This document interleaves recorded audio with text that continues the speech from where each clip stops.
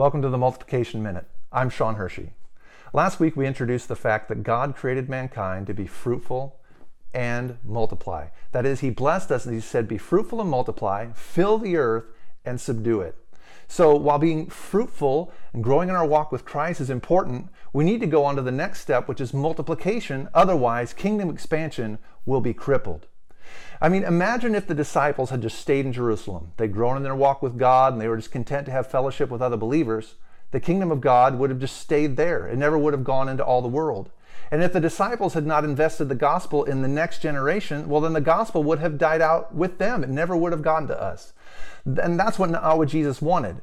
That's why He said, go into all the world and make disciples. He wanted every nation to hear, and He wanted all of us to come to the understanding of the truth.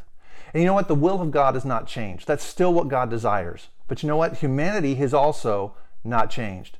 We're still tempted to be comfortable in our fellowship with other believers, to just grow in our walk with Christ and to keep it all in this little private bubble, but not move on to multiplication. That's why God is still shaking us up and sending us out, sending us to the next generation, sending us to our neighbors, because multiplication is the key to kingdom expansion. So ask yourself today, how can I invest, or what are the opportunities that I have to invest in the next generation? And that can be people younger than you in age, or even just younger in faith.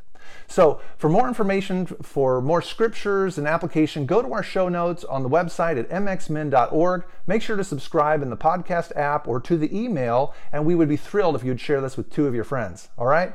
May God bless you as you multiply the kingdom where you are.